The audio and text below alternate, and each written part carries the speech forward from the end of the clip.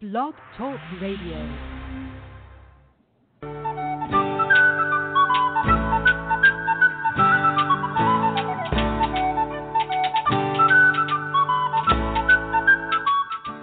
Welcome to the Spiritual Unity Radio Network, a station dedicated to the concept that all manifestations of the divine are equally valid.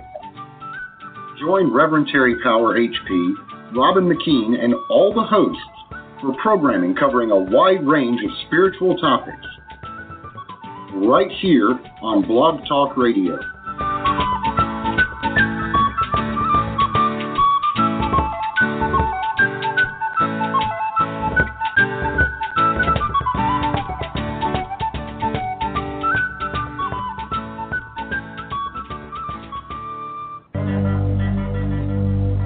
Who am I? What am I? Where did I come from? Why am I here? Is there a purpose to all of this?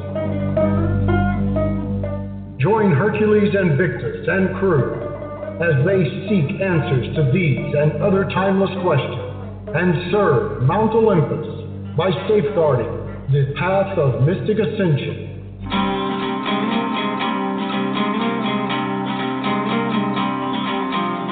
Welcome to the Pride of Olympus.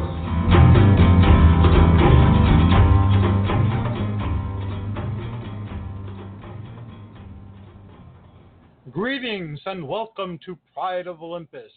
I'm Hercules Invictus, and I am greatly honored to present another awesome episode of Nick Curto Presents the Urantia Book. Our host is, of course, the legendary Nick Curto, and his guest for tonight is Marcy J.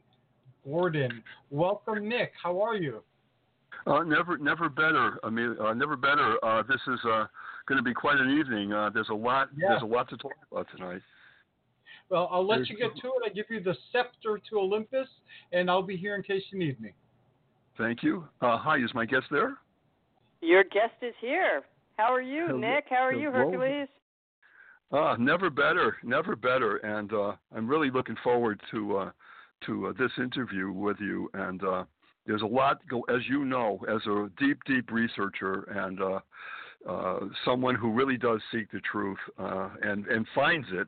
I'm so excited to have you here, Marcy. And I just want to get right into things because we've talked a little bit about your background, and I would like to focus tonight on what is going on from the time you were a child to you discovering that there were things going on that needed some explanation because it didn't seem normal, quote unquote.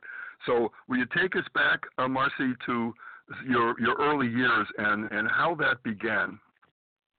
Okay, well, when I was really little, I can remember being as young as 2 or 3, getting up very early in the morning, going out in the backyard to hang out with the trees and the flowers and the animals because I could hear them talking to me. Whoa, okay. Yeah. But, of course, I had that socialized out of me because my environment's, well, trees don't talk, animals don't talk. Plants don't talk, and it wasn't until midlife that I started to get those abilities back. I mean, my cats will telepath with me, but only when they're in the mood. But they have a sense of humor. That's no, great. It's true. I have this one chair that from the moment it arrived, the cats decided it was a scratching post, so I've given up trying to repair it. It has the stuffing coming out of it. It's like, okay, it was a cheap chair to begin with. I got it on a half-price sale. It was always more decorative than functional. If there's one piece of furniture they're going to destroy, let it be that one. But a few years ago, I was having a dinner with a friend, and, in fact, she just walked me home. I was reading cards at a bistro in the neighborhood, and she came for a reading. And right in the middle of dinner, my boy cat jumped on this chair and started scratching away. Well, I thought this was rude. So I looked at him, and I said, Mika, is that chair a scratching post? He looked at me, and he telepathically said, it is now, Mom. Wow. I can't argue. I can't argue with that. No, you can't. You can't argue with cats in general, as you well know. So out of respect for my guest, I repeated what I'd heard. Well, she flipped out because she'd heard him say it too, but she thought she was making it up. I'm like, no, that's what he said, because I'd taken her to the Brooklyn Botanic Gardens, where we'd established that she's a plant telepath, but apparently she's an animal telepath too, because we both heard him say it. She was, the look on her face when I said that, she's like, I thought I was making it up. Like, no, that's what he said. It is now, Mom. Can't argue with that, Mika. Oh, wow, yeah. that's great. And another time, my girl cat, his sister, because I have brother and sister, litter mates, she jumped up. I'm sitting on the couch reading. She jumped in my lap, and I went to pet her, and she didn't feel like being petted, and she was fussing back and forth. And I said to her, Kiki, I love you. I respect you. I want to give you what you want, but I don't know what you want. Before I had the words out, she said, I want to control you. Well, what kind of an answer did I think I was going to get to asking a cat that question? Of course she wants. She's a cat. That's what they do. They want to. I mean, when she's sitting in my lap purring, and I'm stroking her, and I say, Kiki, you own me. She purrs louder. Oh, yeah. They understand every word we say.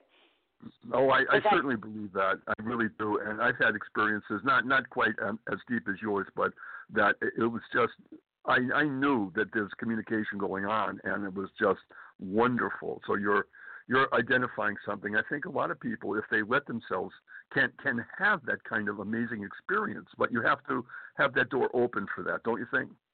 Well, absolutely, and people are socialized not to believe it, because I used to live with a man who had grown up on a farm, so he was convinced that he knew more about animals than anyone. And my last male cat, Andre, jumped up on the counter. And my ex insisted that the cat couldn't understand what I was saying. He was responding to my tone. Well, I proved him wrong, because one day Andre jumped up on the kitchen counter, and I looked at him and I said, Andre, please get off the counter. He looked at me and said, screw you, Mom.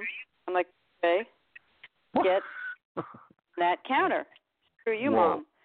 Andre, do you want the water pistol? He got a horrified look on his face. Said, I was just leaving, and jumped down immediately. Now, he was not responding to the tush. He was responding to a credible threat of getting his tush shot with the water pistol. I mean, they know. And the man I was living with was astonished, because he was absolutely convinced that they don't understand the words. Of course they understand the words. Because, it wasn't the tone of my voice. It was like, do you want the water pistol? I'm leaving. I'm getting out of here. Oh, that's a great story. Now take us from there to other major experiences as you were growing up. Were they constant, or did it happen every so often? Well, from the time I was in first grade, I could predict with 100% certainty, coming home on the school bus from elementary school, within 3 mailboxes of my parents' mailbox, I would know if there was a letter in the mail for me. And I was always, I had a 100% hit rate on that. And I had to be within 3 mailboxes when I got the hit. So when I started to get close, just a few houses away, I could feel that the presence of an envelope.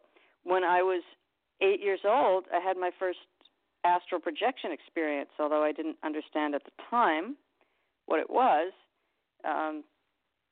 There was a new family in town. They moved in the middle of the school year, and the girl's birthday was in April. So since she didn't know anyone, she invited all the girls in our second grade class, which I thought was very sweet. And the night before this party, I had what at the time I thought was a dream, where I went to the family's house, and I saw the entire first floor. I saw every knickknack. I saw every piece of furniture. Saw every picture on the wall. And no one could have told me what this house looked like, because none of the other girls in the class had ever been to the house either, because they'd only just moved to town in the middle of the year. So I went to the party, and I was stunned that I had been in that house. I had seen everything correctly, and it was at that moment that I knew that reality was not what everyone else believed it to be. And I also knew that there were other people like me that I would be able to talk to later. I knew I couldn't tell anyone about my experience, because they would either think I was lying or that I was crazy. And in fact, when I was 19, I was seeing a psychiatrist, and it's very hard for the therapy community to accept psychics. They don't get it. I mean, and this psychiatrist told me, and he never should have said this to any psychic. He said that some of his most disturbed patients were their most psychic. He at least accepted that psychic phenomena existed. What a thing to say. Oh, wow. I don't blame you for being a little upset about that statement. A lot of shrinks are very irresponsible. In my mid-30s, I was seeing a therapist. She wasn't a psychiatrist. She was a psychologist. And I explained to her that I had a psychic premonition that I was about to lose my job. Well, she thought psychic stuff was bullshit. So she said, can I say that on the radio? So she said, yes. You're just having an anxiety attack. And I said, no, Mary, I've been psychic all my life. I know the difference between a psychic premonition and an anxiety attack. So the following week I came for my session. She said, did you lose your job? I said, no, but I'm about to. She said, it's just an anxiety attack. The next week she said, did you lose your job? I said, yes. She freaked out. She said, okay, now I get it. Being sick is one of your issues. You think? I mean, and it runs in my family, but my parents were really in denial of their gifts. I remember being 7 years old, and my mother got up in the middle of dinner and said, I got to call my parents. And she found out that her father had just been rushed to the hospital. But yet, they denied it. It was just, my father's a physician.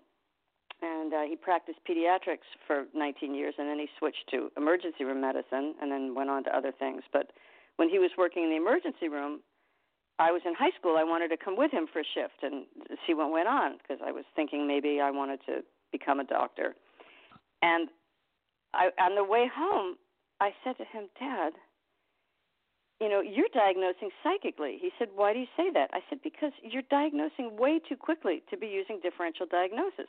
He said, well, you get a feel. I said, Dad, you're doing things that doctors who've been practicing twice as long as you have can't do. He said, well, maybe. But, I mean, I saw it.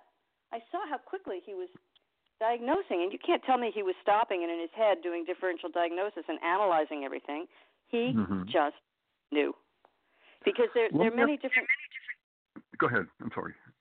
There are many different forms of perception.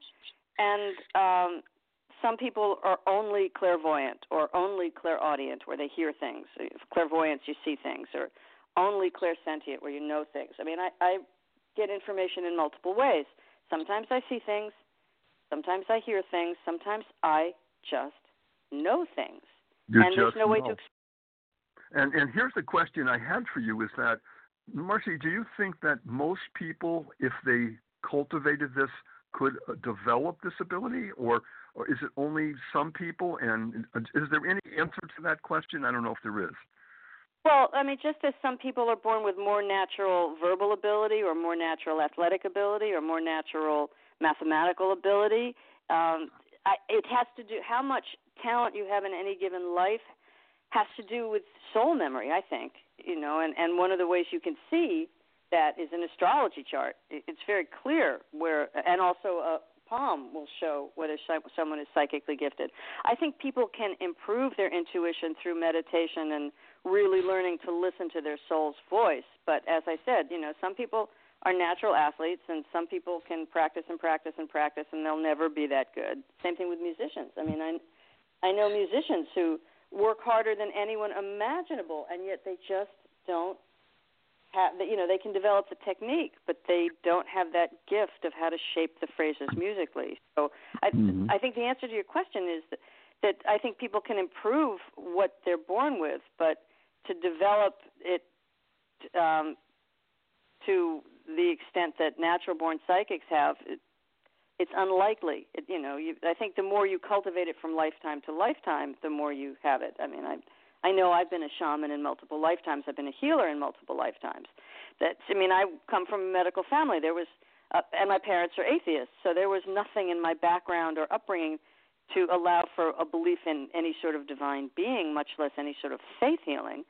So imagine my surprise at the age of 23. I'm at a party, and one of my friends was complaining she had a headache. And I said, I can get rid of that. And I just jumped up, because my soul remembered. And I put my hands over her, and I started talking to her in a soothing voice. And I told her to imagine the pain in her head being the size of a grapefruit, and then shrinking the pain down to the size of an orange, and then shrinking it down to the size of a lemon, and then shrinking it down to the size of a walnut, and then shrinking it down to the size of a cherry, and then getting rid of it completely. And within 2 or 3 minutes of talking to her, her headache went away completely. I mean, nobody taught me that. I just spontaneously remembered. Would intuition be also part of this? Well, it is intuition. That's what it is. Yeah, that's true. You're right. It is intuition. That's you're going with that, and you're tapping on that, and you're therefore making decisions based on what we call a gut feeling. That's another word for it. But yeah, I can understand that. And but that's wonderful that you can do that and that you're open to that. You talked about your first astral projection experience at the age of 8. Could you just give us a little bit of that? Well, that's what I already did. That I went to this. You were talking about. Okay, I didn't realize that.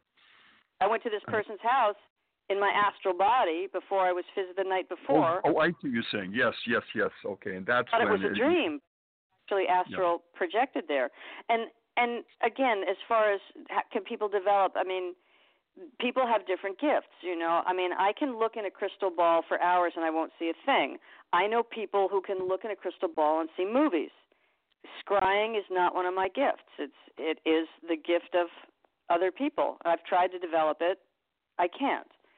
But you can learn to read palms. There are computers that can read palms. For me, I know the basics of palmistry, and then the rest I just pick up psychically. And anybody can learn to read tarot cards, from the standard meanings, but then there's another level that you pick up psychically, because human beings are always communicating on a conscious level and on a subconscious level. And what the cards do are basically a way for the subconscious of the reader to pick up on the subconscious of the querent. So certain symbols or images on the cards might be more salient at different times, depending on the community. And they did studies back, I think it was in the 80s at Tufts, where they took video, because they were just starting to get the consumer electronics video technology, and they did videos of people coming in and having business meetings. And then they slowed them down very, very, very slowly. And it's mind-boggling. What they showed is that people make these very subtle mirroring movements. They're nodding their heads at the same time. They're just people. We're not aware that we're doing it, but our subconscious is aware, because our subconscious is more powerful than our conscious in many ways. Our subconscious is all over the body. But it's fascinating. I don't know if these films are online, but I remember seeing them back in the 80s, and my jaw dropped when I saw these things. We're always communicating on a conscious level and on a subconscious level, whether we realize it or not. That's so interesting. That's a whole area that I don't know that much about, but I want to investigate that myself. That's really quite something.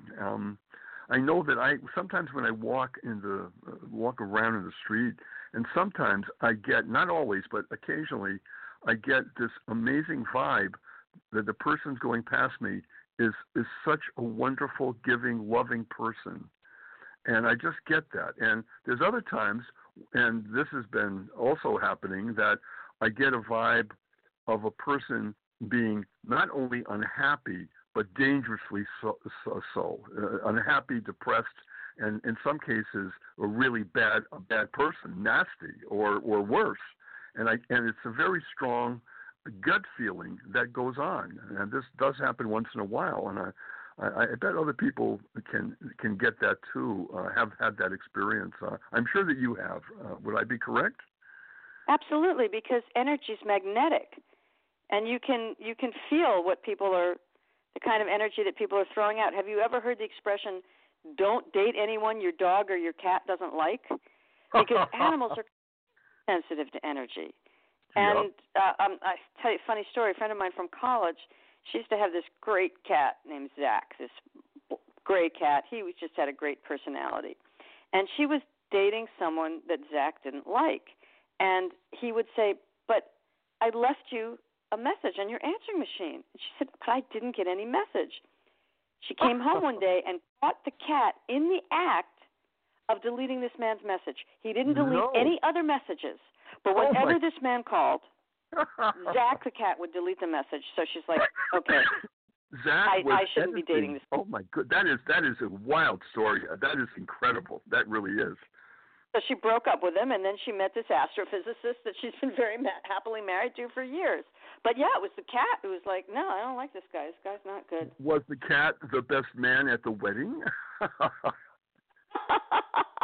I don't know. He was a cat. That cat could be entertained for hours with a piece of string. He was a great, great boy. Animals are amazing. I know you know this too. That I've always had this. There's something special about squirrels. Every time, even when I was a kid, and go to the park and feed the squirrels, and there was something about a squirrel that was incredibly smart and witty and fun. And I still maintain that that's the feeling I get every single time that I've been around that animal. It's something special about a squirrel. They're extremely smart. Did you see that special, that PBS Nature special about squirrels that I The one you flagged for me, and I want to thank you for that. That was an amazing special, and it went deep into the squirrel world. And oh my goodness, it was amazing. I knew some of it, but some of that was brand new to me, and but nothing was a big surprise, because squirrels, there's something about a squirrel that is absolutely amazing, and they're athletic, and they sense on such a level about the humans around them and what they can do if there's going to be food involved. They actually can even perform. They can look in your eye and say, "I'm ready. Give me that nut." It's just wild, and so that's one of those animals that I have an affinity for. Oh yeah, and that show talks about how intelligent they were. I used to do comedy about them. You know, as I went to law school in Camden, New Jersey, and I'd eat my lunch on a bench sometimes, and a squirrel would come over, say, you know, especially if I were eating peanut butter. You know, they love peanut butter. Oh give yeah. Give me a piece of the sandwich. You know, it's like.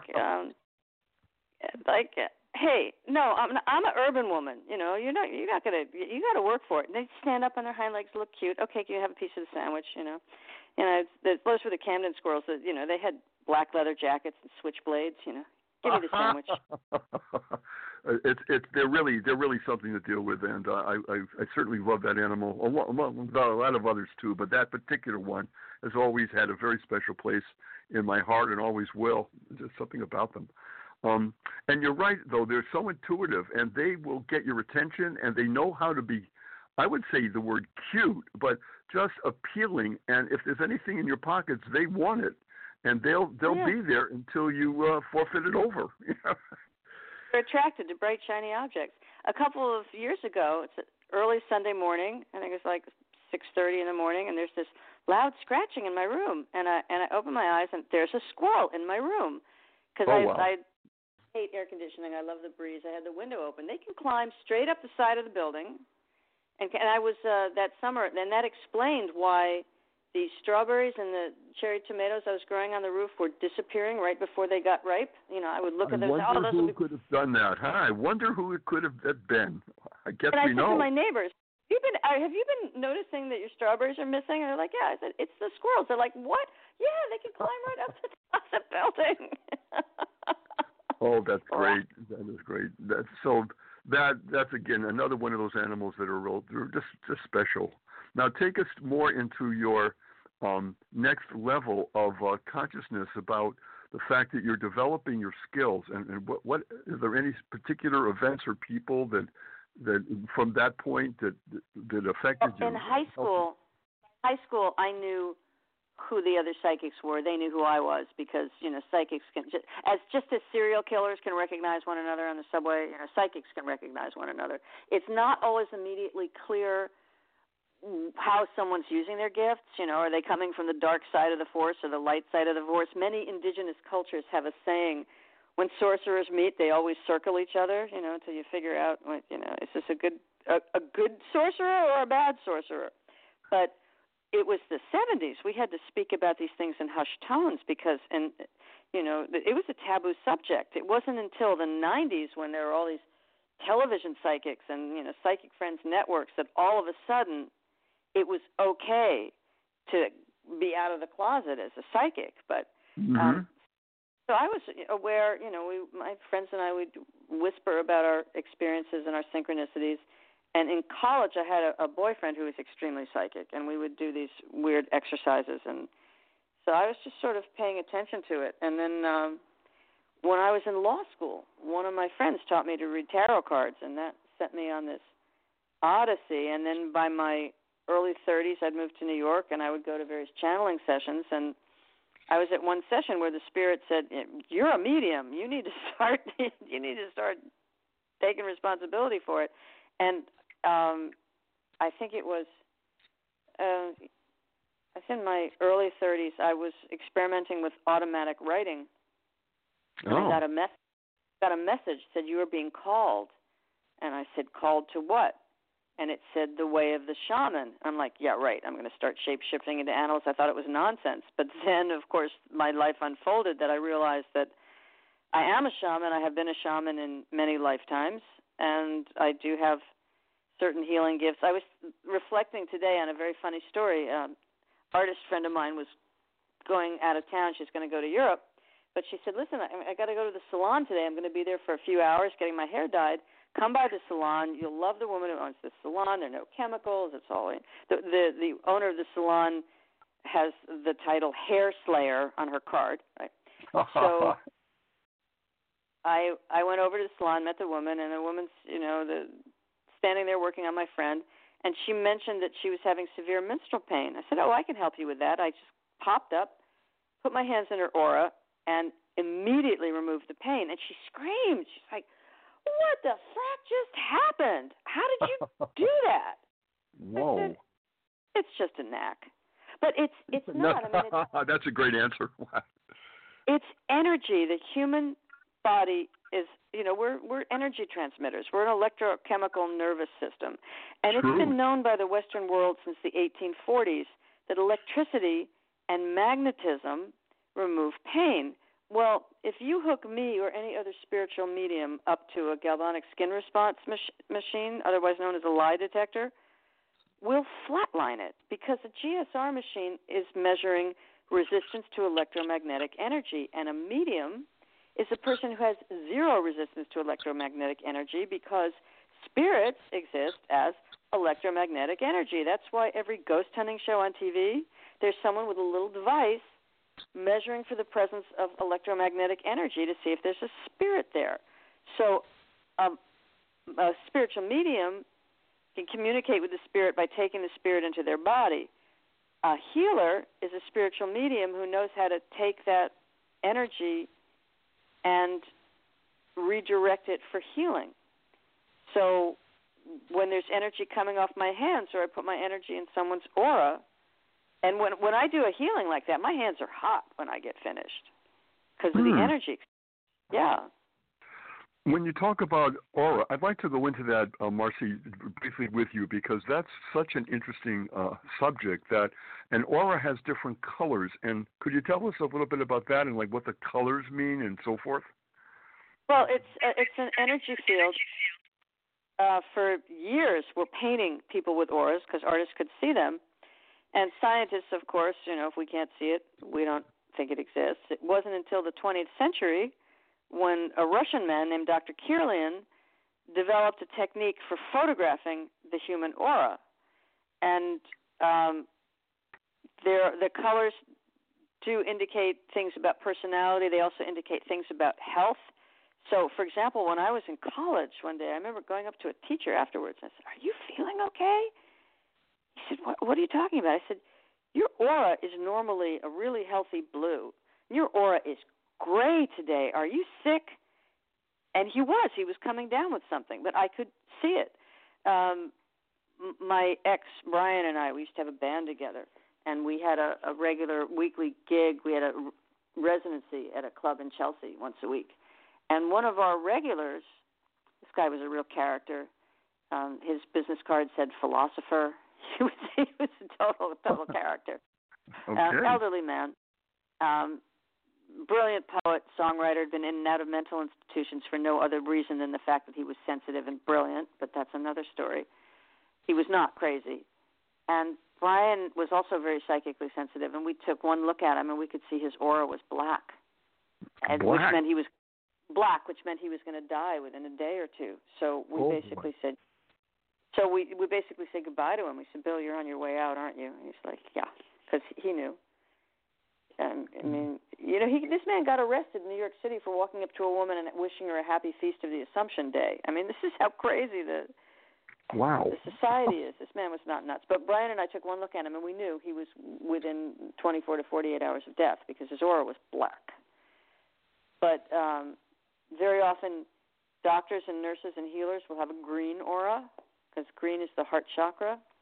I once heard, trying to think of his name, but a very famous poet, saw him at college, and his aura was yellow, which is a sign of wisdom. An orange aura can be a sign of great creativity, and people can have multiple colors in their aura. I remember when I was in college, I was home on vacation, I was getting together with one of my friends whom I'd known since elementary school, and she told me how she'd had an aura reading in New Mexico, and I looked at her aura, I said, oh yeah, your aura is blue, and it goes like this, and then there's this yellow band in the middle of it, and I described it. Her jaw dropped. She said, that's what this woman said. I said, yeah, I can see it. That's wow. And does the aura go around the entire body, or is it just in the upper part of the body? Oh, it covers the entire body, and it can change. It can be sometimes only visible around parts of the body. Sometimes it's very close to the body. Sometimes it can expand for miles. Some people have a white aura, and people's auras can change. As I said, I'd be sitting there being bored in my class and looking at my teacher's aura. It was a healthy blue, and one day it was gray. So I wanted to know if he was feeling sick. Wow, that's. Is this ever used? I think I know the answer, but I want to ask you anyways. Is this used ever in major hospitals for medical purposes or for research? Well, not officially, but I can tell you that I've been in hospitals where there were healers working as orderlies and nurses, and I had slipped on some black ice. I'd broken a bone. I was in the emergency several years ago. I was in the emergency room at Kings County, and I needed to be admitted, so I needed to be transported upstairs.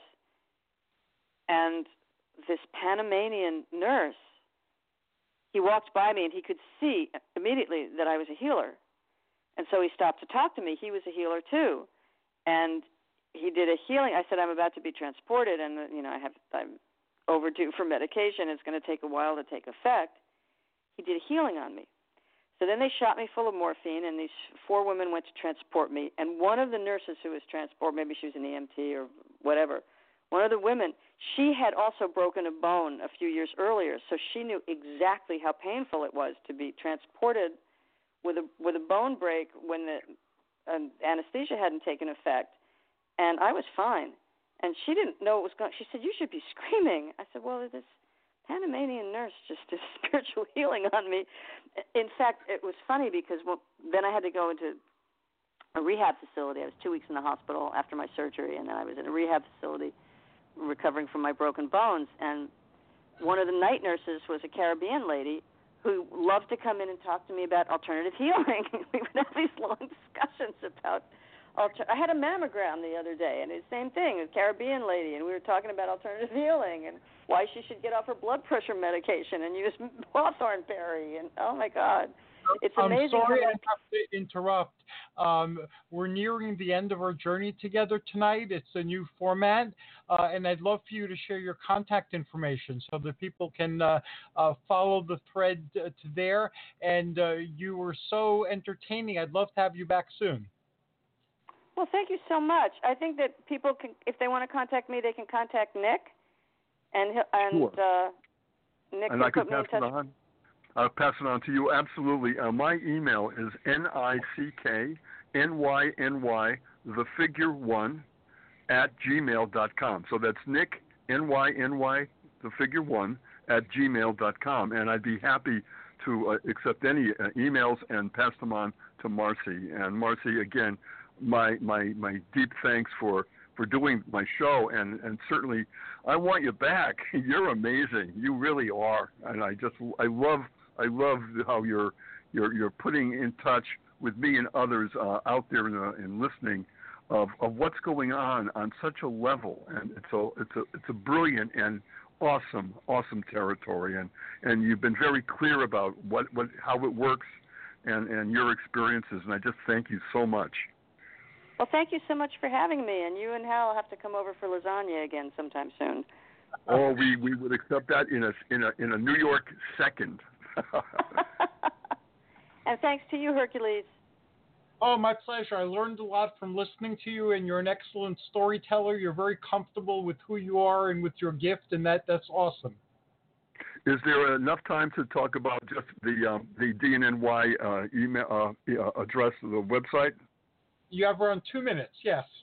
Oh, okay. So Disclosure Network New York, again, does very deeply go into paranormal phenomenon, ET contact, and all that goes with it, and all connecting the dots of like who's behind the curtain, what's really going on, who's doing what, and how far have we gone on very, very deep areas of research and also development. And it's absolutely surprising what we don't know, and it's deliberate that we don't know what's really going on as we speak. And so we really get into that. It's an amazing group of deep researchers. And if you're interested in that, you can go to our website, and that is www.dnny.info. So that means Disclosure Network New York. So instead of writing that out, just dnny.info, and you can find out our next meeting and other things that are on that website. Also, we've recorded our sessions, including Marcy, who recently did an amazing talk for our group, and that's been recorded, and that's on our website as well as YouTube. So I just wanted to let the listeners know that there's ways of accessing these amazing people and brilliant researchers. So just wanted to let them know that. Thanks again, Nick, and thanks again, Marcy. I wish you joyous journeys and amazing adventures, and I look forward to talking to both of you soon. Love to all. Thanks so much. Bye-bye. Bye-bye. Bye-bye. And now we're going to listen to Bone Poets Orchestra's Evolve, and then we will be back with our next segment.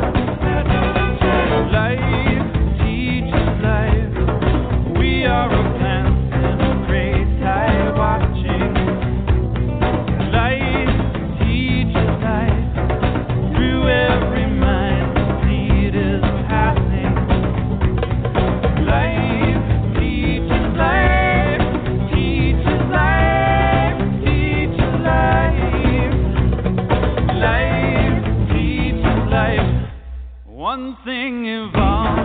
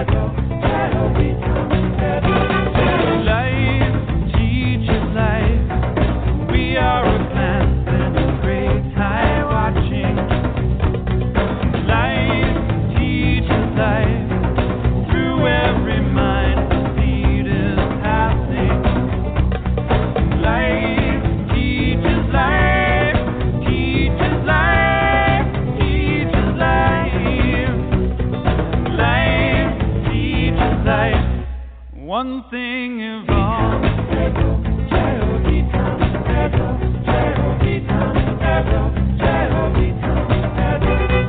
Stranding the web of all existence, revealed in the joy of a midnight kiss, spanning the centuries of starlit distance, or so it would seem on a night like this. Life teaches life, teaches life, teaches life. Life teaches life. One thing evolves. One thing evolves. One thing evolves. One thing evolves. One thing evolves. One thing evolves.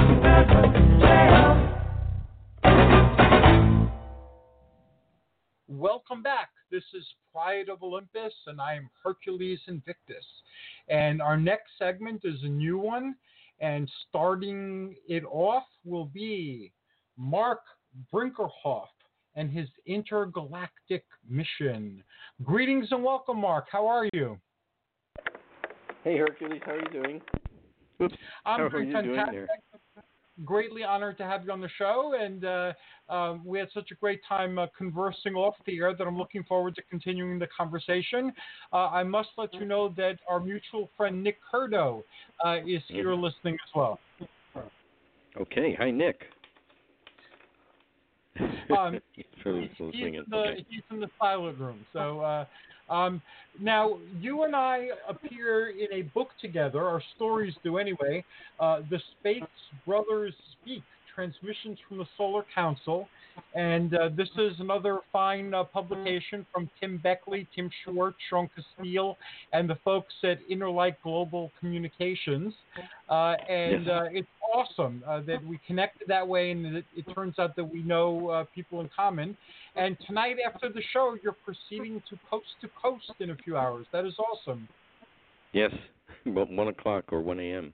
to 3 a.m. I think it's WOR, but I'm not sure. I posted the link that you provided so that folks can follow you there if they choose to.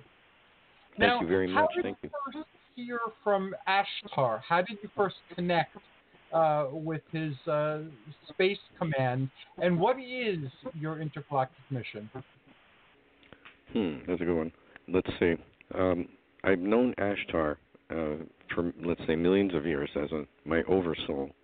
And you know, we all have an oversoul. Just in case people didn't know, the oversoul is the total aspect of you, the true self, neither male nor female, kind of androgynous, can appear any way it feels, but it's the total self. And we are aspects of the higher selves or oversoul. I am in this body as a higher self. So I am my own aspect here from that higher realms over the 12th dimensional planes. So I've known Ashtar from deep space millions of years ago, in other galaxies as well, the being that is known as Ashtar. Then here, as me now on this planet Earth, I know him through out-of-body soul travel. And when he's working around the ships where I come from, we see him as his total oversoul and his self like that. When I work with him or some of his crew on the ships that are around the planet Earth, there are 3 of them, and there are other alliance ships, space alliance ships of benevolent beings that also work with Ashtar's crews and the other crews that we have in the universal areas here intergalactically. You can meet them on different ships like that, working around planet Earth. So as training, teaching ships. So people can be taken out of body if they want to go by their guardian angel, or if they know someone who could take them there, they can ask to be taken to the training ships around the planet Earth. Right over America, we have a huge 2,000-mile long ship on a higher mid-dimensional etheric realm within the first plane levels. So it's on the first plane is Earth right now we're on. Then we got the second plane. That's where people leave their body, but if they're evil, demonically evil or anything, who have passed on, they will go into that realm. That's the negative realms. That's only for evil, not benevolent people like you and everyone else out here.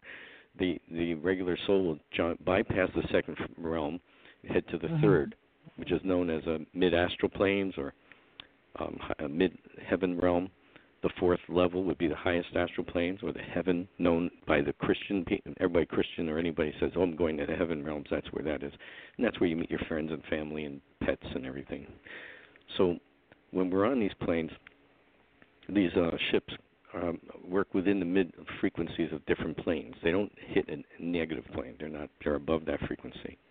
So you can go out of body, be taken there, learn and see things. And I've had taken friends and people from England, and we've all gone out, and they've remembered me there and talked with me, and they remember everything when he came back.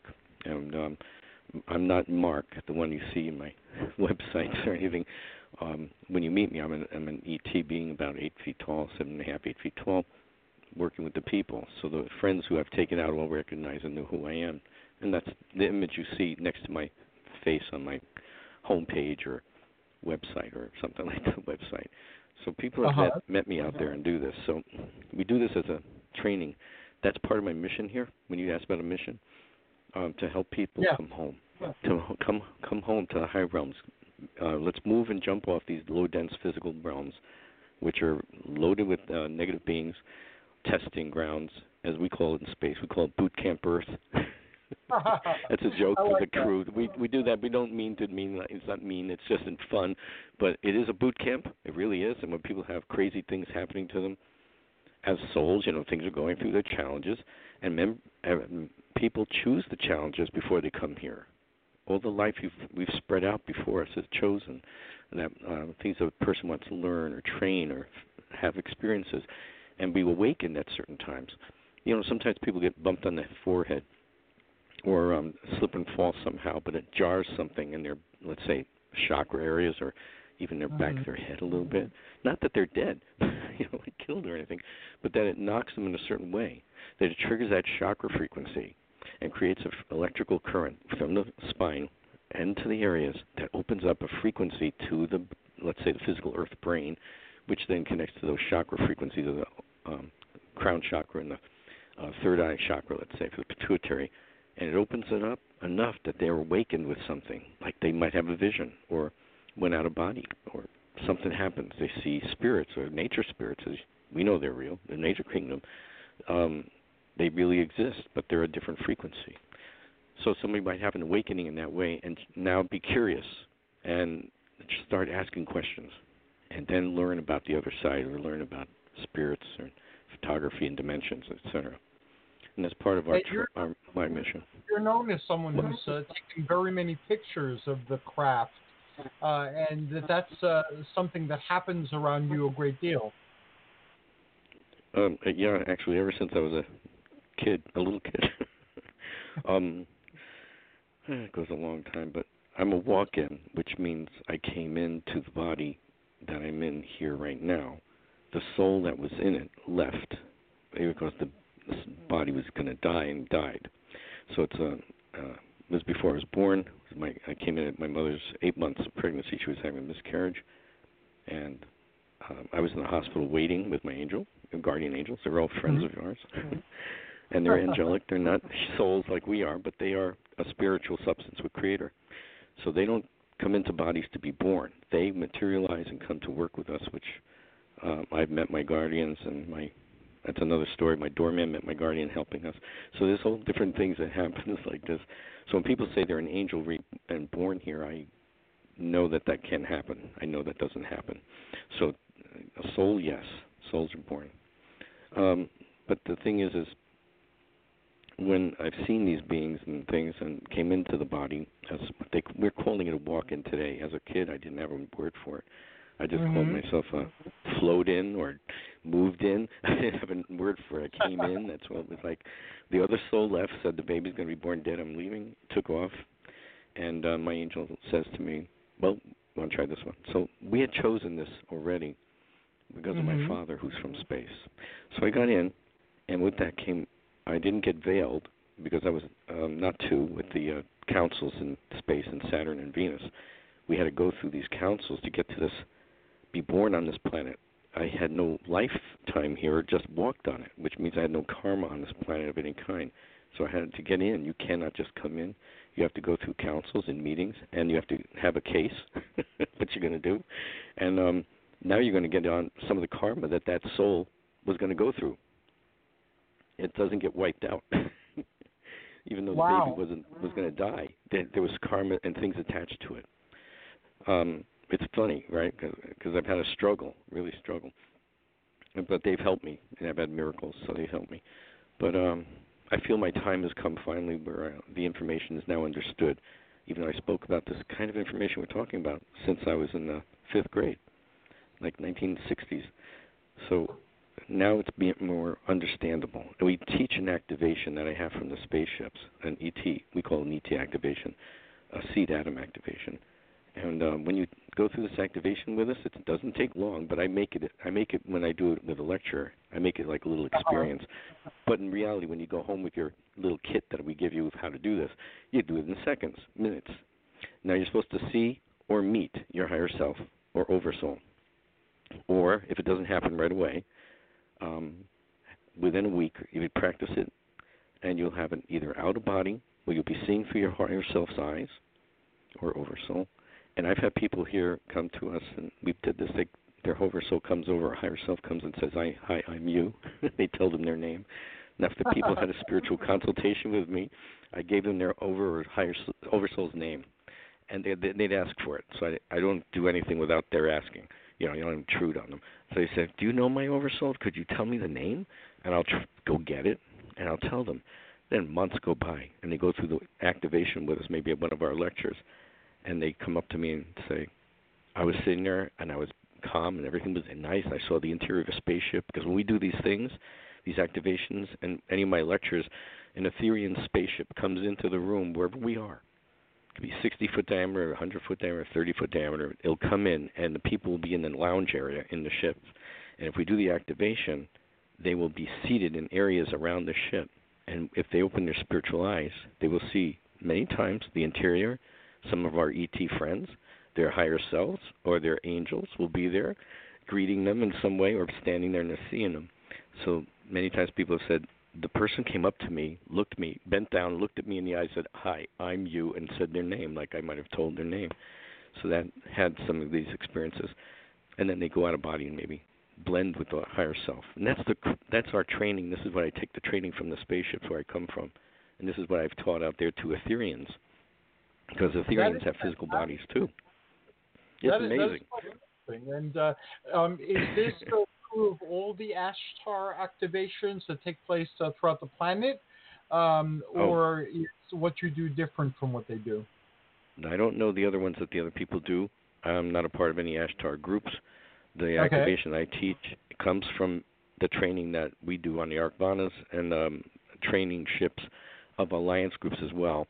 And I'm teaching that activation to Ethereans, not humans. Ethereans, like Ashtar people, let's say the crews and those guys. They're Ethereans have a physical body too. They're invisible to us, but they can morph through, like come right in and talk with us, disappear later. Ethereans on their dimensional space is just a little bit past ours in speed, very high speeded.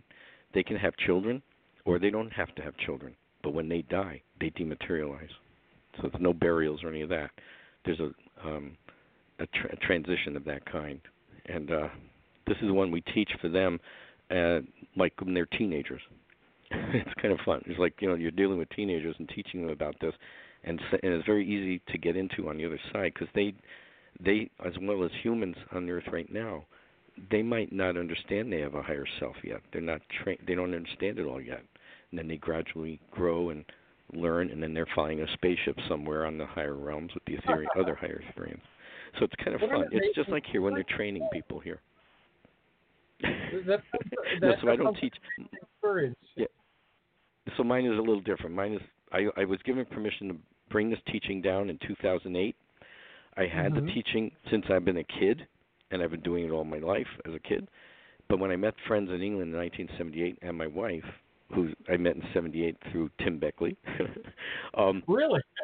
I taught Phyllis, my wife Phyllis, the activation, and she would go out of body, and we'd go out of body together at times. the people in England who had UFO experiences very close up, and a couple of people had encounters with benevolent people that are like Venusians. I was given okay to give that information to them, so that while I was in England for about almost 3 months, we were going out of body back and forth every night, and we were in Warminster, and everybody was remembering what was happening, especially 2 guys that I was working with. So it's amazing. It's amazing. But then I was told you can't just give it to anybody because they're not ready for that frequency into the pituitary area and the pineal gland. It's a very different kind of frequency. You can handle it. You can handle it, Hercules, because you are working on those frequencies already, and we all know each other on the higher realms. Yes, we do. But people just walking on the street, you just can't give it to them. So when we do our lectures, we try to see who's coming, and my crew and friends, when the ship enters the room, they know who's there and what's going on, and they will get their higher selves for them here to come be here in the room wherever we're giving it, the talk or something. And that's what happens. I can't explain it better than that. But that's when they told me in 2008 we can give it. That's an excellent introduction to it. I've noticed as you were speaking that a lot of the similar information has been conveyed to me, except different words have been used.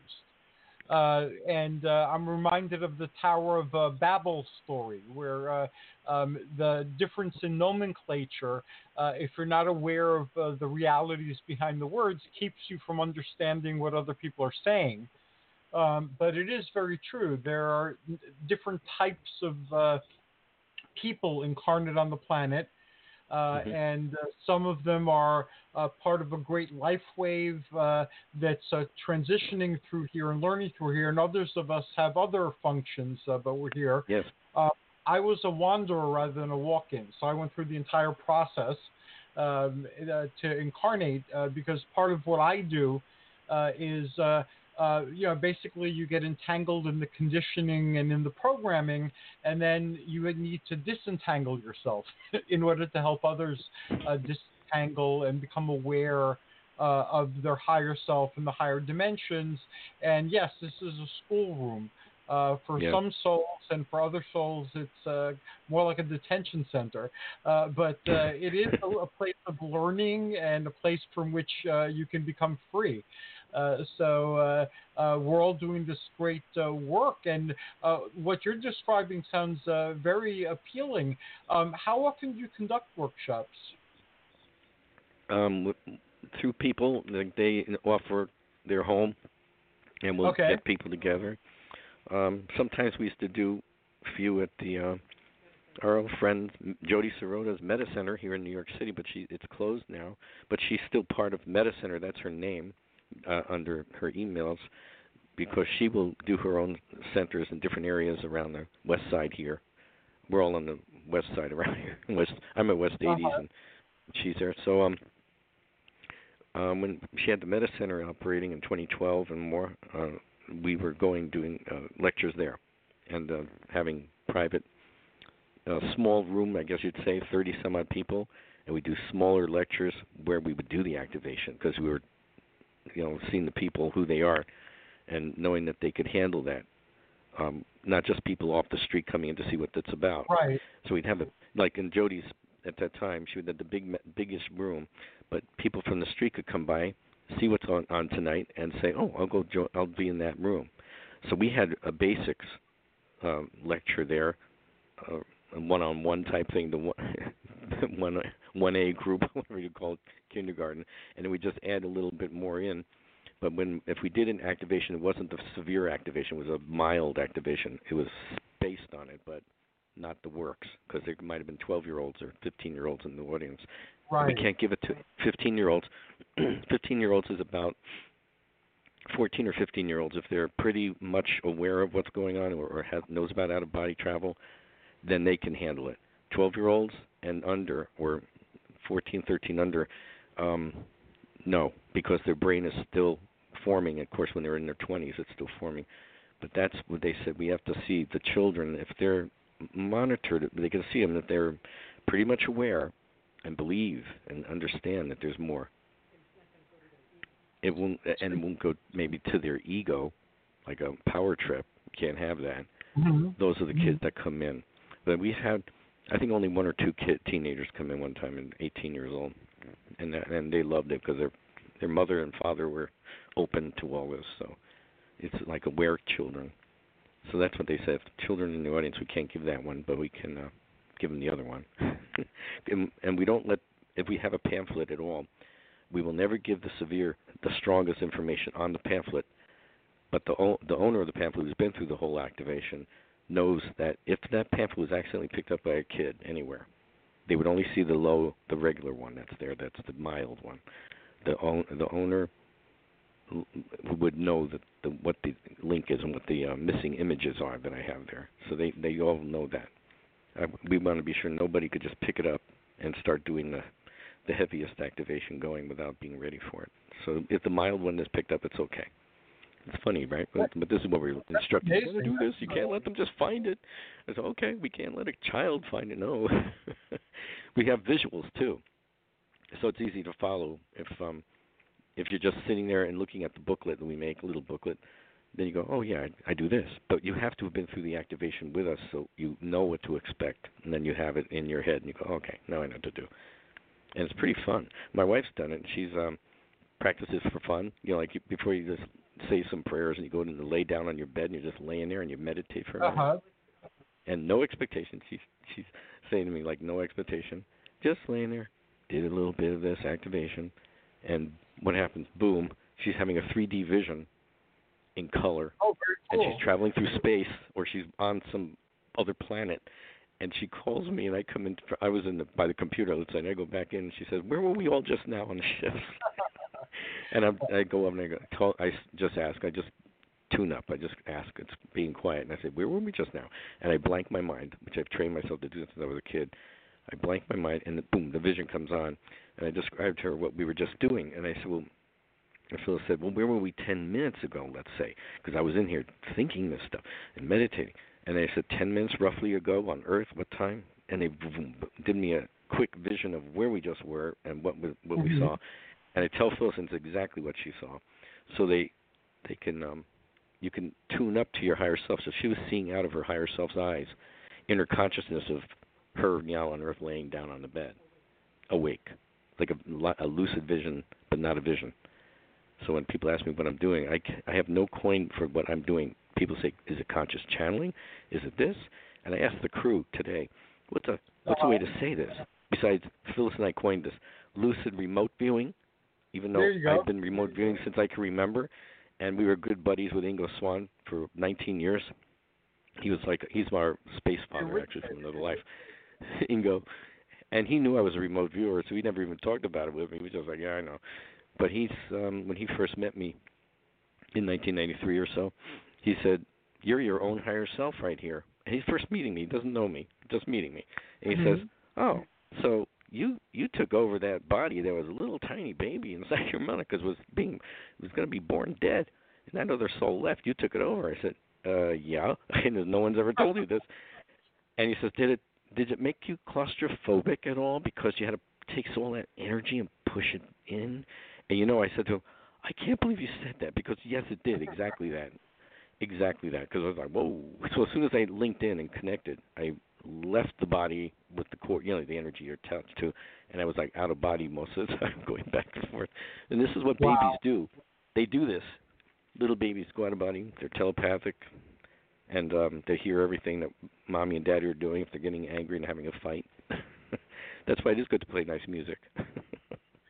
Or Steve Halpern music or classical. Oh my gosh, I went off track on you. I'm so sorry. No, I want to understand, and you're doing an excellent job of explaining it. And I'm glad that we connected through this journey and through Tim. Tim's an awesome individual. Yeah. I don't know Tim as well as you know Tim, but I've known him for a long time casually. As we were talking about during the days when John Keel had the Fortean Society in New York City, I used to attend fairly often, and after people go out to eat, and I'm sure we all cross paths there, and I'm glad that we're reconnecting. The universe has lately been connecting me with people from that part of my life. So That's great. it's really amazing, and I'm sure that we're all going to be working together in interesting and fun ways in the near future. Yeah, and I met John Keel, Phyllis and I. He lived nearby us around the 82nd Street near West End, Uh-huh. and we were on West 84. And I would see him all the time on Broadway, walking by, or I would telepathically know I was going to meet John today if I went that way, and I'd say, oh, no, I'm going to see John again? I just saw him the other day. And no matter which road I took, 82nd, 81st, it didn't matter. I would meet up with John walking across the street in front of me, or hear telepathically, take a left, and he's in that restaurant. Go look in the window, and sure enough, there to be eating in his restaurant. And we'd be laughing, He used to come to our little parties we'd have. He was amazing. He loved to listen to different things that happened because to me, with my Fortean stuff, maybe a new cryptozoology, love it. Mm-hmm. Yeah, that'll be a different show. We'll spend the whole show at least talking about cryptozoology. Yeah. We should have that in common Bigfoot too. and all, yeah. Yep. So basically, when I met Ashtar millions of years ago, that was our cutback, and going backwards for a second, knowing him out of body, I don't tune to him. I don't harass my friends on the other side. Only my crew. That's my friends, those guys. But the other friends, like Balthon and who I met in the park in Central Park on August 10th, 2015, he was the ET that I met in the park. And right after he left, within 10 minutes or less, 5 minutes probably, I was called to look at the clouds in the sky, and a big spaceship came out that looked like as the Star of Bethlehem, which was a spaceship actually, and it looks like a bright, beautiful star. It was so beautiful. It looked like just the design people make on TV movies of a cross affecting in the sky with sparkles all around it. And I'm looking at this and I'm saying, oh my God, it's a Star of Bethlehem. It's so beautiful. And I took one picture of it, looked at it with binoculars, then took a picture of it, and then I put the camera down, took the binoculars again, and I'm looking at it, and I'm hearing a silence go around me in the park. There was people and dogs and children and traffic, and everything goes silent. And I said to myself, "Oh, I know that silent vibe that's happened to me on the fields." And that's when things happen, when all things go silent. And next thing I know, I'm hearing, and I'm thinking that, and also I'm hearing, "You better not stare too long looking at the sky. Too much time will lapse between photos or pictures."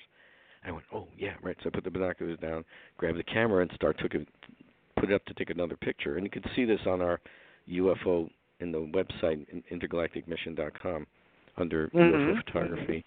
And took a picture, and the spaceship is now with a cloud near it, and everything's changed. The sky is different. Wow. The people that were near in a different area having a picnic are suddenly walking out at West 85th Street. And I said, how'd they get over there? They had to walk in front of me, but they didn't. So I knew something weird happened. And it wasn't until they blocked me with this information for a moment. But when Phyllis got home, I said, the crew wants you to download the pictures because it's very important. And when we looked at them, they looked kind of cool, but they weren't great. And the Star of Bethlehem wasn't there. It was a totally different images. They morphed the frequency of the plasma fields around their ships to make designs and patterns and stars and hearts. I got all that crosses. And so I said, they did one of the morphings. So we had things that happens frequently. Like you pointed out, blocking memory or blocking a piece of information, and then also altering the reality around you. So they change it. What it was. So what happens? Phyllis downloads the pictures within a week or so or less, and I'm sitting on our couch. When you come to visit, you'll see what I mean. It's an L-shaped couch. So I'm sitting there, and she's downloading pictures with the timestamps, and she goes, Mark, why did you wait 24 minutes to take a second picture from the first picture? And I went, what are you talking about? 24 seconds maybe, because I put the binoculars, got the camera. And she goes, no, 24 minutes. And at that moment, when I walked over to the computer to see the timestamps, because I was saying, no way, I knew something happened that day because when I came home, all the clocks were wrong, including all clocks. But I felt like I was only up at the park for about 40 minutes at the most or less because it was so hot. And it was brutal for me, and I can't handle heat. So I come back thinking, why are the clocks so weird? Because it still felt like only 40 minutes at the most. She says, no, 24 minutes are missing. The first picture is taken at like 1:15 p.m., and the second picture is taken 24 minutes later, like 1:40-something p.m. I don't have that in front of me. but on the pictures online, you could see the timestamp difference in the cloud that appears with the second picture. From that point, when I took the picture originally, I thought I was taking them all in a row, tick, tick, click, like that, click, click, click, click, and I followed it right to one in the cloud. And that was it, dematerialized. Phyllis says 24 minutes are missing. As soon as I went to the computer and looked at the timestamps in real time, right there, a white blast of light hit my head, like a bang of white light, and a sudden visual of everything 3D all happened in memory again, as if I just had it yesterday. So they blocked it because they wanted Phyllis to experience it. And that's why they were trying to get us to download the pictures ASAP. But as soon as that happened, I was in everything. Ashtar was there. Some of my crew were there. All like the guys are 8 feet tall and change, and the girls, they're big. And Ashtar came up to me. Sananda, who we know as Yehoshua on the planet Earth, Sananda was about 15 feet away from me, smiling the whole time, just watching this, because it's like an act, for me. I'm here in this small body I'm in right now as Mark, but I'm physical on the ship with them that they teleported me on.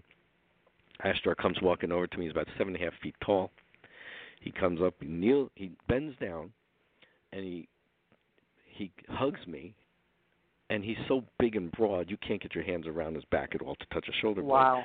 They're huge. When you think of size, he must have been 40 inches. I don't know. Huge. He's just big, and he gives me a hug, and my right ear, he whispers to me. He says, "Now you could tell them I'm real, because people don't believe he's real.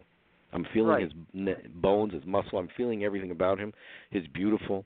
His eyes are beautiful. He's like electric. He's got blue eyes. I can't explain it. Blue with green in it. Very beautiful.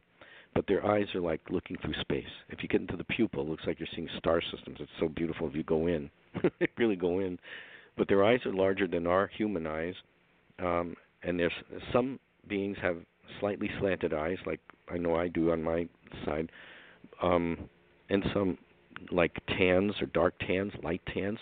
Other beings are different colored, light blue, pale blue, green tones, depending on who they are and where they're from, what they're trying to project, because they take on forms to be fun that they've had experiences as in past lifetimes in other galaxies. But they do this to give everybody the feeling of we can be so many things and more. Don't be afraid. I'm a soul just like you. And I might look like a slight insectoid, or I might look like a reptilian-type being, humanoid, but I'm still a soul. And when you meet them and see them, the benevolent ones, you feel their love as much as you feel anybody. So on the ships, we have no prejudice. On the ships, we have no religions, because that's not what's on the ships. We're just, we know the aspect of infinite creator. We all know who the threefold creator is. And we know Sananda as the second aspect, or the son of creator. Let's call it the son, even though he's an androgynous being. And the Holy Spirit, or the Holy Ghost, people call it, but this Holy Spirit. So in space, we know the Creator, who's the all Creator of everything there ever is, and only is one Creator, and all is within it. But it's not a computer simulation either. But it's the Creator, and they give me an analogy one time. I've told people a few times. This is imagine we're the Creator. We're in a big room, which is infinite light and whatever. But there's a way to see it is like a giant fish tank, big fish tank, with things in it, like it could be fish or anything, or floating things in it, right? The fish tank is the omniverse. Wow, the whole omniverse. The things floating in it. That's a concept I want us to pick up on our next conversation. We're reaching the end of our journey for today, and I've had a lot of fun. This has been a fun 40 minutes. Now, the name of the book, again, that we both appeared in is Ashtar's The Space Brothers Speak, Transmissions from the Solar Council. And it's an awesome book, and I'm glad we're in it together, and I'm glad we connected, and I'm looking forward to continuing this conversation both on the air and in person. How can folks get in contact with you, get on your mailing list, and tap into all the wonderful things you're doing? Thank you, Hercules. Intergalacticmission.com is my main website. You'll see UFOs and art and illustrations. Our Facebook is Mark Brinkerhoff, MercBrinkerhoff. And email, I'm not sure which one to give now. The Mark Brinkerhoff at yahoo.com. That's a simple one. That's new. We put one. that up. Yeah, we put that up because it's easy. On Facebook, we have a link to your Facebook page and to your website. Yes, and also a link to your appearance on Coast to Coast later tonight for those who want to follow you there. I had a great time, Mark. I heard Phyllis in the background. Hi, Phyllis. And Nick is still here. Hi, Nick. So I'll convey your regards. Have a wonderful day. Joyous journeys and awesome adventures. And I will be talking to you very, very soon. Thank you very much. God bless you. Have a great day. Bye, you everybody. too. Take care, Mark. Adonai Vasu Baragas. Awesome. We're going to listen to Brent Kadorian's King of Dreams, and then we'll be back with Unarian Revelations.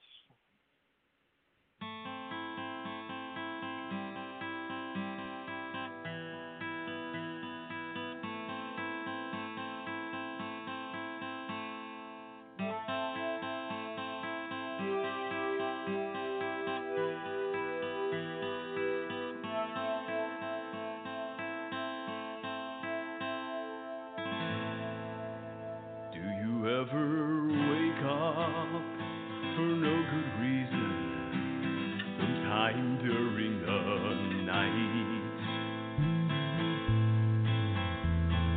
Sleep-filled eyes, scattered mind, dreamy pale moonlight. Do you wake up for no good reason? You sit up in bed.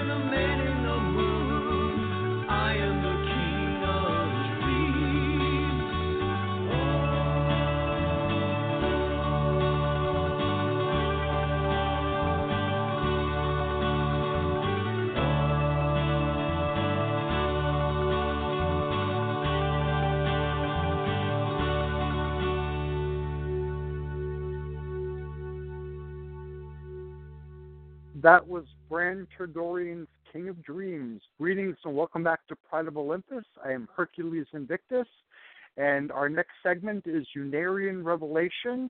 Today we'll be looking at a new way to get free of addiction, and we have with us Jack Appel and Polarich Greenwood. Greetings and welcome, fellow Unarians. How are you?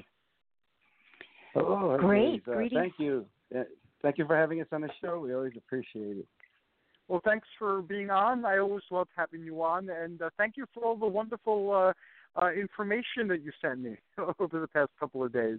It'll really be helpful in focusing on the key points of tonight's adventure. Sounds good. So let us start at the beginning. How do addictions take hold of an individual, and why are they so powerful? Well, who wants to start? I guess I'm already talking. Well, from an energy standpoint, an addiction is something that it's a part of the person. So, if we consider ourselves energy beings, then we have this component of ourselves it's not something on the outside at all. It's an actual part of us, and it's something that's been regenerated or say a repetitive act, something that's been recreated over and over again by repetitive action over, not just this lifetime but other lifetimes. So this is one of the reasons it can be so ingrained in a person's consciousness. And there's also other factors, that we. From the Unarius perspective, we look at obsessions as basically being two kinds. There's what we call a thought form of obsession, and that's kind of what I just described. The repetitive action, recreating and reinforcing, a behavior within yourself.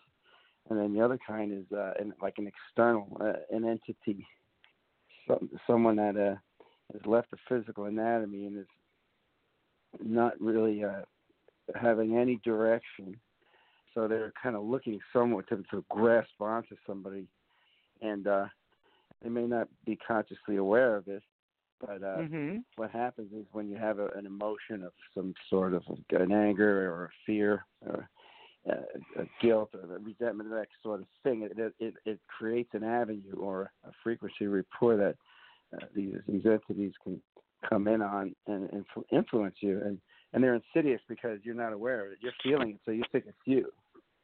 So that would be the important thing to get out of that is that, you have to learn over time from just trying to discern where these thoughts of yours are coming from. That this is really something that is not necessarily all yours. There's an outside influencing factor. So it can be really an interesting topic to learn.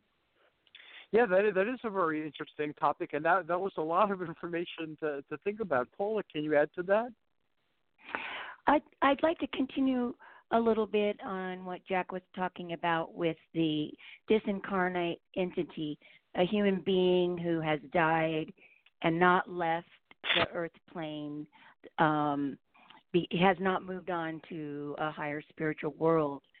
And usually those people have very physical attachments to the earth, whether they loved food or cigarettes or drugs or alcohol or sex.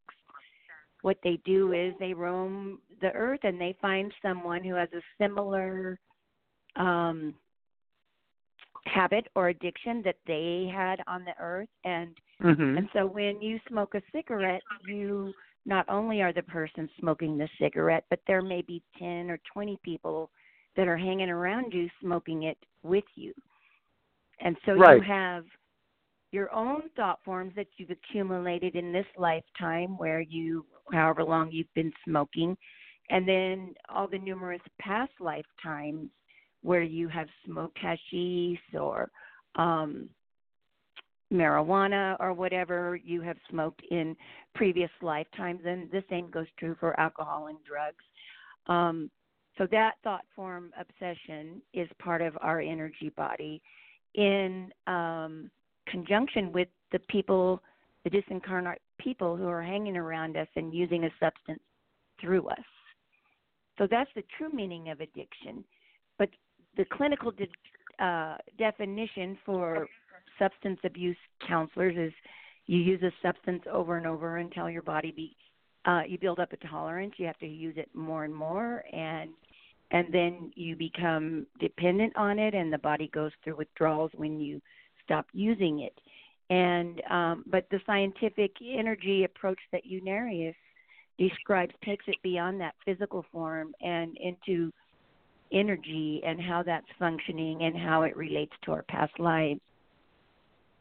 Wow, so it's kind of like a double whammy. You have those patterns inside of yourself compelling you, and then you also have entities who are addicted to these things are reinforcing that internal pattern. Now, how do you get rid of the patterns then? And the discarnates that are reinforcing the patterns? Well, this is another big topic. But one of the aspects of for an example, we're always thinking of past lives as Unarian students, and it's really wonderful to see that a lot of the world is opening up to that concept and knowing it happens, or that it exists. And one of the many things that can really free yourself of obsession is therefore free yourself from an addiction of sorts or an attraction to something is if you recognize, say, I'll use somebody that I knew years ago as an example where they were wondering why they were snoring so heavily. Mm-hmm. It was really loud. I mean, I heard it and it was like, holy cow. And they got some information that in the past in India, they spent a lot of time I think it was in India, in an opium den, getting high all the time, and getting unconscious in the opium den. And this is what was being replayed in the present, even though he wasn't in the opium den. They thought it was a religious experience, so he was attending a spiritual class and being really attuned to that, and that's where the snoring would happen. And so when he had that recognition, that he put the pieces together that this is something from the past, that stopped. So that's like one example. And of course, Paul, I'm sure, has a couple as well. Okay, we'll move to Paul. Thank you, Jack. Yes, so my understanding is that there's several ways of how to change that pattern. And as Jack was describing through a past life recognition, our physical bodies are comprised of energy, thousands of energy vortices. And when we become attuned to a negative past life, and we begin to reenact those energies from the past, like using drugs, or sex, if you're a sex addict, whatever your addiction is or your abuse is, you are in phase with that past life and numerous past lives, and that energy waveform is an aberrated negative waveform. And through your recognition of the past life and where it comes from, in addition to projected energies to us from these higher minds, higher spiritual beings that are working with us, that negative energy waveform gets discharged and becomes a positive, smooth-flowing waveform. So that's one way, through past life therapy, recognizing where this information came from originally. And then the second way is by having these obsessions removed from you. All of these people that are hanging around you that are doing the drug or the cigarette or the sex, alcohol with you, having those beings removed. And how they are removed is through these higher super minds that are working with us, people that have advanced beyond the earth world, spirit guides or archangels that are from these higher worlds that have scientific devices that can remove those beings from you that are attached to you. And so you can experience that through a flame ceremony that Unarius enacts, but we can enact that ourselves. You can call on your higher spiritual guides from the highest dimensions and maybe play a Unarius tape or some high frequency spiritual music and visualize that those beings are surrounding you with healing light. White light is a higher vibratory frequency, and visualize those beings being removed from you. Wow. So that can be done through visualization and by calling out to higher powers, and they will assist you in doing this. That is awesome, and that is very good to know. I know in my lifetime I've had several addictions. I used to smoke for a very long time, and I haven't smoked now in over 15, 16, maybe more years. But what it finally took was a decision that I won't do this anymore. And before that, I remember it was a struggle. I would be smoking, then I tried different things which would all fail, and then I would beat myself up about it, and then I would stop for a while, and then something would happen, and I would start smoking again, and then it was like an endless cycle. And just again making that decision that I'm not going to do it, and I gave myself a timeline. It was New Year's Eve, like exactly at 11:59. I was going to give it up, and I did, and I never went back. And that was a way to do it. And before that, I tried other ways, and they lasted, but they didn't last for so long. But I can see in other areas of my life too that I called out several times, for help, and I got the help and was able to break that obsessive or compulsive behavior and not have it return. So a lot of people don't believe in the spiritual world or the higher realms. So having the music or having the Unarius types would surely be very helpful. Are there any in particular that you would recommend? Inspirational Walk with Unarius is a really beautiful tape. Maybe classical music, but I wouldn't recommend someone to do this on their own if they don't have a spiritual understanding. And the reason is because beings can come into your consciousness or your aura, and they can be of a lower astral nature and act like it's a positive force, but most likely is not. So I would not recommend someone trying to do a flame ceremony without some kind of spiritual belief. They even, if they don't believe in anything, spiritual beings, maybe even just their higher mind, their own higher mind within themselves. And that higher mind, without them even being aware of it, is attuned to the infinite creative intelligence, the God force. And would help them. Thank you. Jack, do you have anything to add to that? Yeah, it was interesting. I was thinking about how you mentioned that you had the desire to stop this, and that's really it may sound obvious, but it really is the very first step, right? You have to want to change. You have to have this behavior, in you, bothering you. We've heard it numerous times out here that you have to hit rock bottom before you start wanting answers. Right. So, somebody with an addiction is down on the bottom, and that's when they start saying, "What am I doing? I need help." And you have to ask that question, "What am I doing?" So our perspective of that is obviously working with our thoughts. We really, and it takes some doing. It's kind of like a learned thing, but it's very, very beneficial to actually kind of think about where your thoughts are coming from. You know how I mentioned before, the obsessions come in, you think it's a part of you, and if you just let it go, it's just like you're just going with the flow. You know, you're not opposing any of these energies from the past that are causing you to have an addiction or whatever. So you need to be diligent and think, why am I wanting to do something when it's bad for me?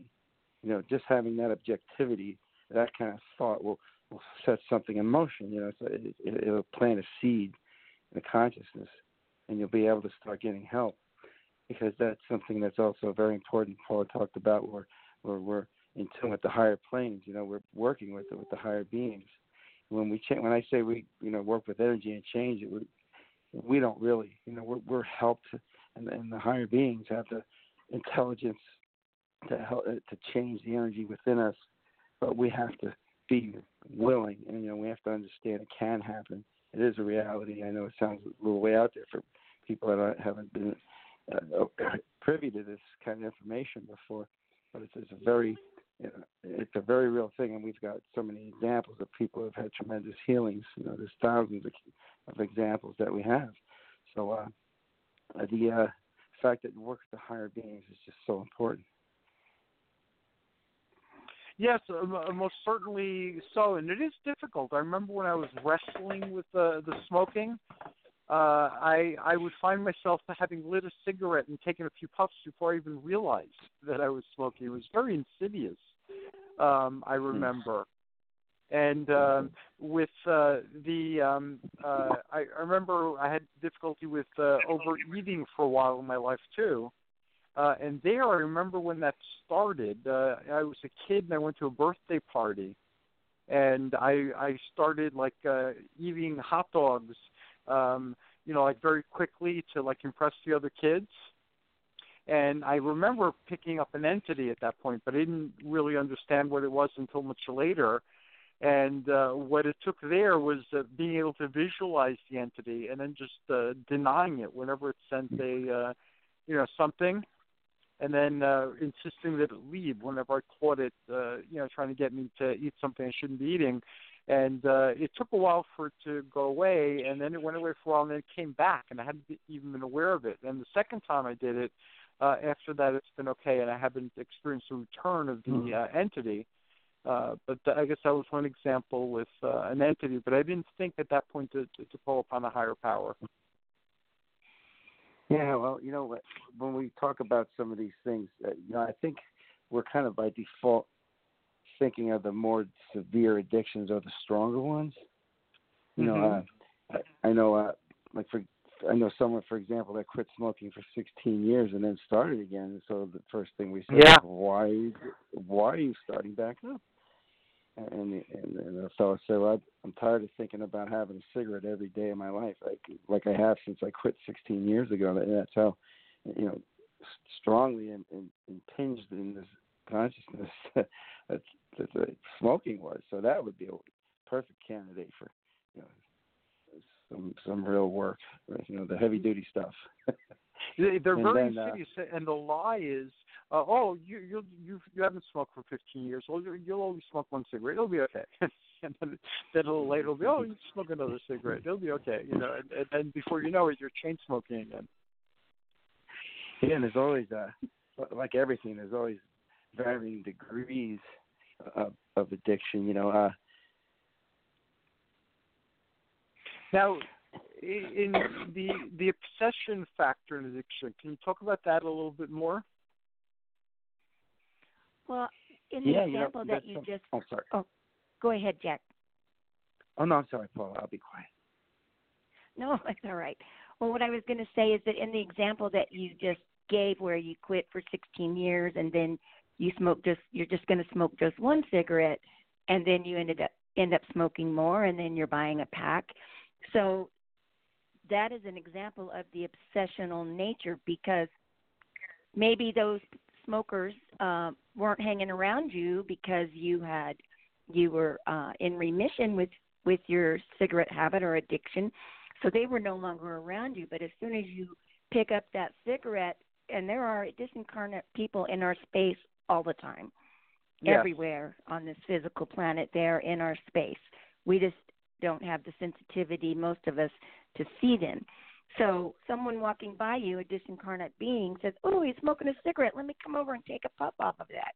And then 5 more people come along, and they are doing the same thing. And that thought form obsession and the physical or the psychic obsession of these people are regenerating all of your negative energy waveforms that represent all the past lifetimes where you have smoked. And then these people hanging around you is intensifying that effect. And that's the obsessional force, thought forms and entities. Wow. Jack? I'm in total agreement. Okay, awesome. Unarius is very unique in that it encourages folks to watch their inner processes and take full responsibility for their lives. And how would the Unarian past life therapy help someone who's in the grip of addictions? Well, I think it's we go back to the thoughts. What thoughts are you having? That's the beginning. Again, an example that I know I could use is I had a heavy-duty drinking problem when I was young, and I was out every night, 7 days a week, and hitting the bars up and stuff, and I wanted to get rid of a lot of it by myself, and I managed to slow down. So there's a part of that higher self that you have that can help, but to really eliminate the problem, you have to go back to finding out why what's the root cause, what's at the core of your desire to want to do something like this. And so I learned I had a past in something similar to like a recreation planet where I worked there. So my job was to mix around, get lit up with everybody, I guess you could say. I'm leaving out a lot of stuff for the sake of time, but yeah. So basically, that was my lifestyle, was to just get high, and drugs, things to drink, all sorts of things. And so I still, I came back into this life with those desires because of that, and now they've cut way down. I mean, it doesn't have to be completely, but I mean, in other words, that desire to go out every day and just think that's what you're, what's great fun, more fun than almost anything else. All those thoughts are gone, fortunately. So wow. That would be one way of looking at it. Is so that image explains a lot. Wow. Go ahead. Another part of that past life therapy of helping with addiction is one tool that we use, which is the journal approach. So say I start drinking wine and it starts to increase and it becomes a problem for me. I'm drinking it every night. It's interfering with my job and my whole life. Well, as a student of past life therapy, what I would do is I would sit down and start writing what my emotions are affiliated with the drinking, and I would ask for help from these higher beings that are with me to help me realize what past life I'm reliving. And so and it usually doesn't happen all at once. You don't get this magic picture and a perfect scene, although sometimes you'll get past life information right away. But you'll write down what the problem is, and then even sometimes when you're writing in your journal, some answers will start to come in that moment. Well, this is a past life in Europe where I was involved with a social scene and a lot of abuses happened in that lifetime. And then maybe over the next several days, more pictures of that past life will come into my consciousness, and I'll write that down. And more insights will come maybe just in my thoughts. And pretty soon the whole picture will be formed, and I'll recognize where it's coming from. And then with that recognition and with the added energies of healing that I get from higher dimensions, that negative aberrated waveform will get canceled out and rectified. Wow. So the journaling helps that much. That is awesome. And how exactly would you do the exercise with the waveforms and working with the energy body? So it's just through the recognition, through recognizing that this is coming from a past life, in addition to the added healing energies that are projected to us. That negative aberrative energy waveform is discharged. It's canceled out. It's rectified. And it's not there anymore. It just becomes a positive, free-flowing waveform energy vortex.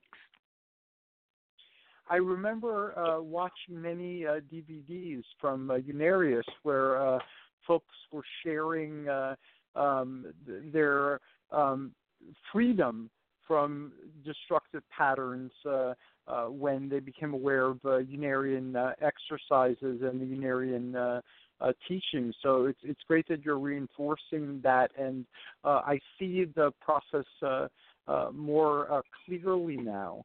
And I know the journaling. I keep the dream journal mostly, and I know that that's been very helpful. I remember my experiences from the night. And there are several different types of experiences, and I know that they help give me insight because all the worlds, internally and externally, seem to be mirrors of each other in some way. And if you fix something, everything changes, not just the world that you're currently conscious in. Yes, that's right. And Jack, we have another good. Sorry. Go ahead. Yeah, we have another great tool for working with these repetitive things. We call it the chart of self-mastery. And, what it is, say on the left side for rows going left to right, we have blank spaces, and you can write in stuff there, like, say, desire to drink. And it works with other things, too, like cursing and eating too much or being defensive or anger. Put the emotions in there. And then across the top, you would put the dates of the month, and you want to do this for 3 months. And this is something that came through from one of the higher beings, one of our co-founders, Ernest Norman. And what you do is you put how many times you had the feeling under the date. So if you say you were angry 3 times, you put a 3, and you'll notice as time goes on that the numbers are going down.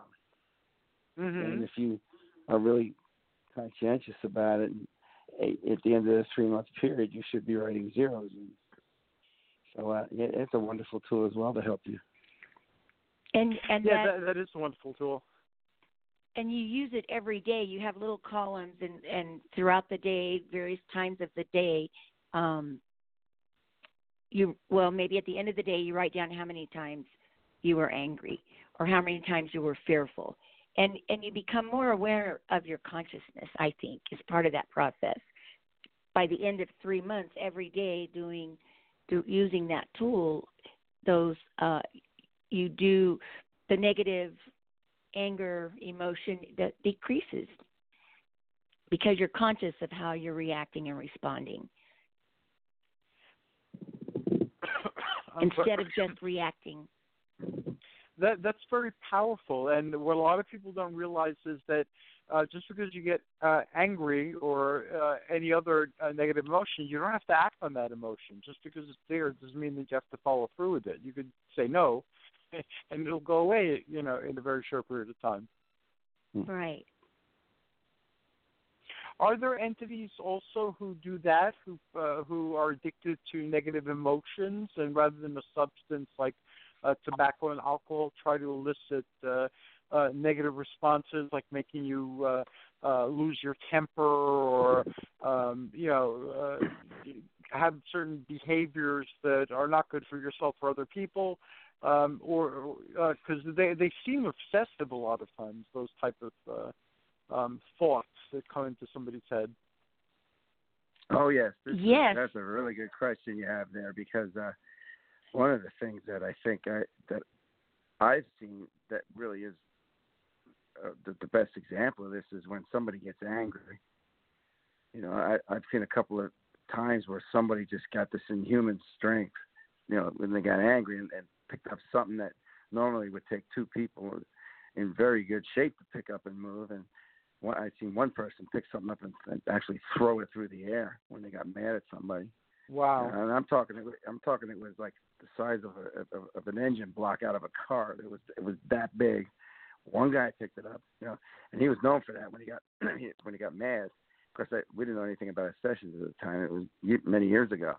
But now I know that that's exactly what that was, because he would change. He would have a different countenance, and just this strength came in, and those were those outside entities coming in and feeding off the emotion. And it was a strong one with this fellow, because he would just get this complete change happening. And that's not the only emotion, obviously. Fear will bring it in. Fear is another good one.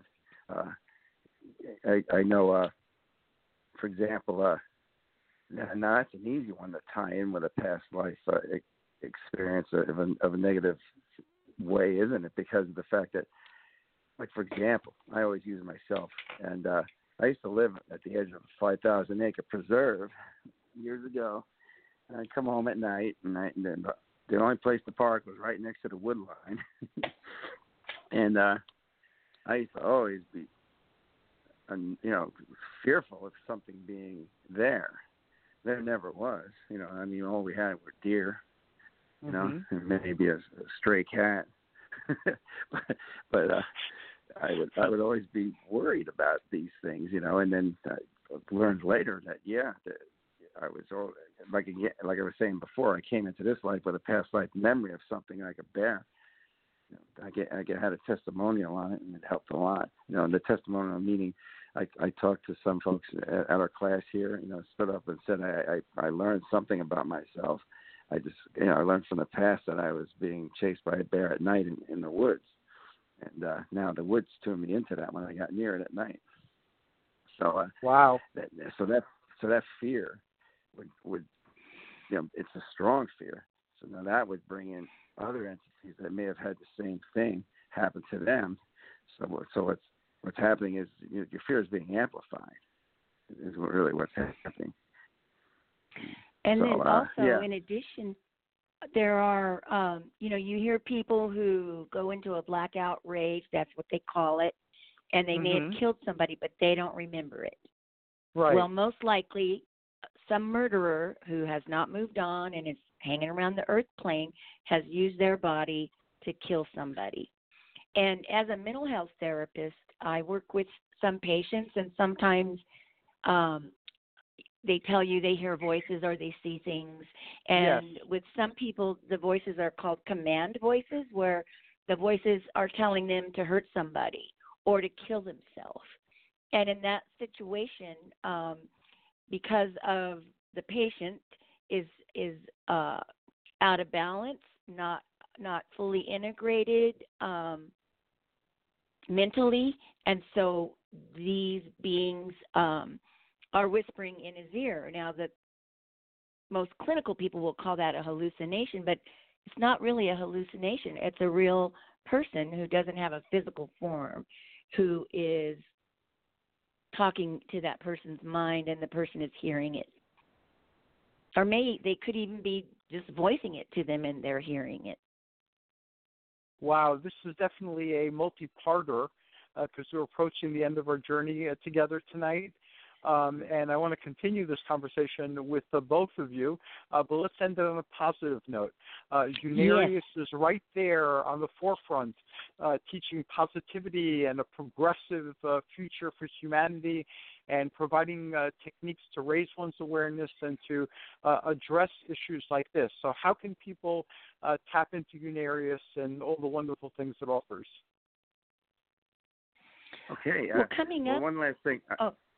Well, go ahead. One last thing I wanted to say is, when you talk about positive, the best way to protect yourself from obsessions is a positive consciousness. That's the opposite of fear and anger, isn't it? So whatever makes you positive, some attunement to a beautiful thing, a happy thought, basically change the frequency, change the radio station you're tuning your consciousness into. Mm-hmm. Well, one of the things that you can use to check us out is we have a website, and it's Unarius, UNARIUS.org. if you want to learn more about obsessions, there's a PDF of a short article on the website under the free resources link, and it's at the end of the listing. The other thing we have going on is on October 12th and 13th, we're having an annual Conclave of Light celebration, and that's going to be live streamed. So you can see that on our Unarius Facebook page or under the events at our website, the unarius.org thing. And then about Facebook, we have a lot of YouTube, Unarius 33 channel. We have a lot of videos on there. And, or give us a call. Yeah, awesome. and that Conclave of Light is an interplanetary conclave of light. It's the 36th annual celebration that Unarius has had, and it's a really beautiful, uplifting weekend. If you can't attend in person, you can watch it streaming live on unarius.org or through Facebook as well. And it's a beautiful, light-filled, love-filled, unifying experience. And Jack, are they going to be doing a past life therapy workshop? On the 13th. On the 13th, yes, and that will be streamed. Okay. So you can watch that, and you can participate yourself and do a past life therapy workshop, and it's really a beautiful experience. I highly recommend it. It sounds like it, and I will promote it on my Facebook page. Thank you once again to both of you. I wish you were coming to the Life Expo in New York so I could see you. That would have been nice. Yes, and opportunities for coming to California are popping up in my life. So hopefully that'll connect, and I could visit El Cajon, which is on my bucket list. So I'd really like to do that. Thank you once again. Please give my regards to all my fellow Unarians, and I look forward to the next time when we speak. And I do as well. Thank you so much. Appreciate it, Butch. And to all who've joined us from home, thank you for joining us. Until next time, this is all of us wishing you joyous journeys and amazing adventures. Olympian blessings to all who have joined us on our adventure. Now go forth and create a better world, one filled with light and love. On behalf of the Pride of Olympus and her crew, may your journeys be joyous.